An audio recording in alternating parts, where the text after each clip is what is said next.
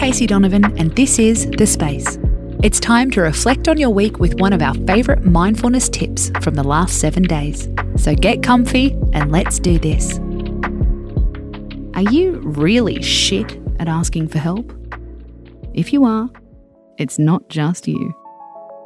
We blame the 90s, especially if you're a woman. We were drip-fed a diet of independent women. Which is great, of course, except it made us allergic to assistance. The problem is, Sesame Street was right.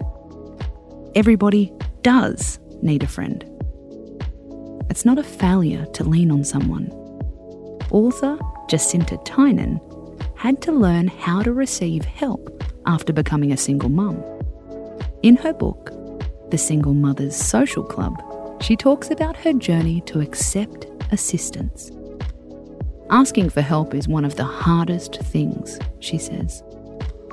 It requires us to be vulnerable and risk rejection. However, it's important to put ourselves on the line and admit we need help. And you want to start now before you really need it. Step 1. Look behind your feelings.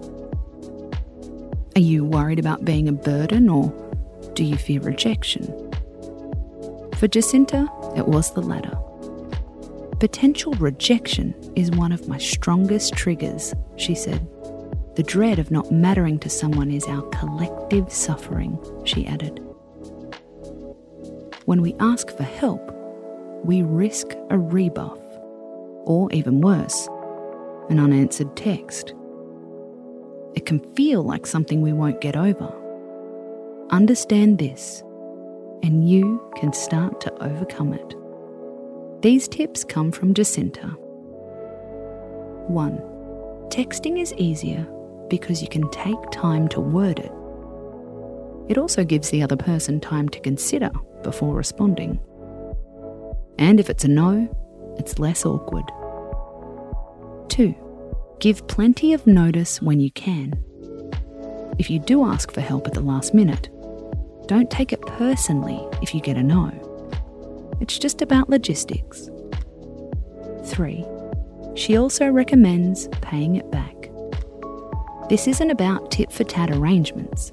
You don't have to help your helper. Just think about what you can do for somebody, anybody. This reminds us that, as a giver, you get something back. Helping someone helps us to feel good. Then we feel less guilty about being a burden. 4.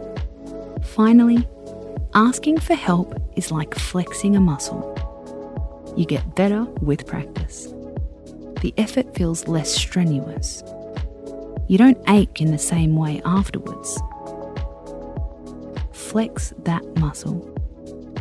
We're all going to need support sometimes in our lives. Wouldn't it be better to make peace with it? Give with love, accept with love. We are still independent people, with a kick-ass support system too. I'm Casey Donovan, and this is The Space. Did you know we have an Instagram page just for you? Check us out at @thespace_podcast. We'll see you there. Space out.